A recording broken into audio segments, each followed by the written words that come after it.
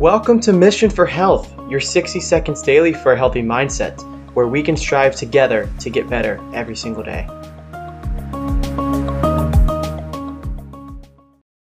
I feel like there's a really common misconception out there that if you have a bad meal or if you eat something bad, all you have to do is go run it off, right? If you just go run, you get to work all those calories out of your body.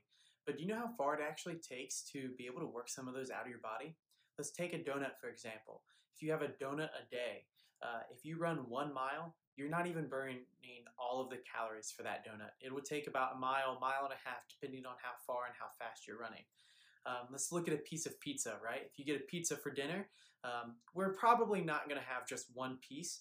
You just get a normal pepperoni pizza. You need to run at least 2.5 miles to work off each piece that you're having. So that's a lot when you start to add it up. And why don't we look at that pumpkin spice latte that people love? That's getting ready to be introduced again this fall, I think. But that's going to be 400 calories, so it's going to take around 4 miles to be able to run off that one drink that you have. So in reality, the running, unless you're doing lots of miles every single day, it's really not helping you. The lifestyle changes that are going to make a difference every single day are the ones that are really affecting you. So this week we'll look at a few ways that you can stay healthy, you can still get some exercise in, but not having to kill yourself by running miles every single day to work off what you're eating.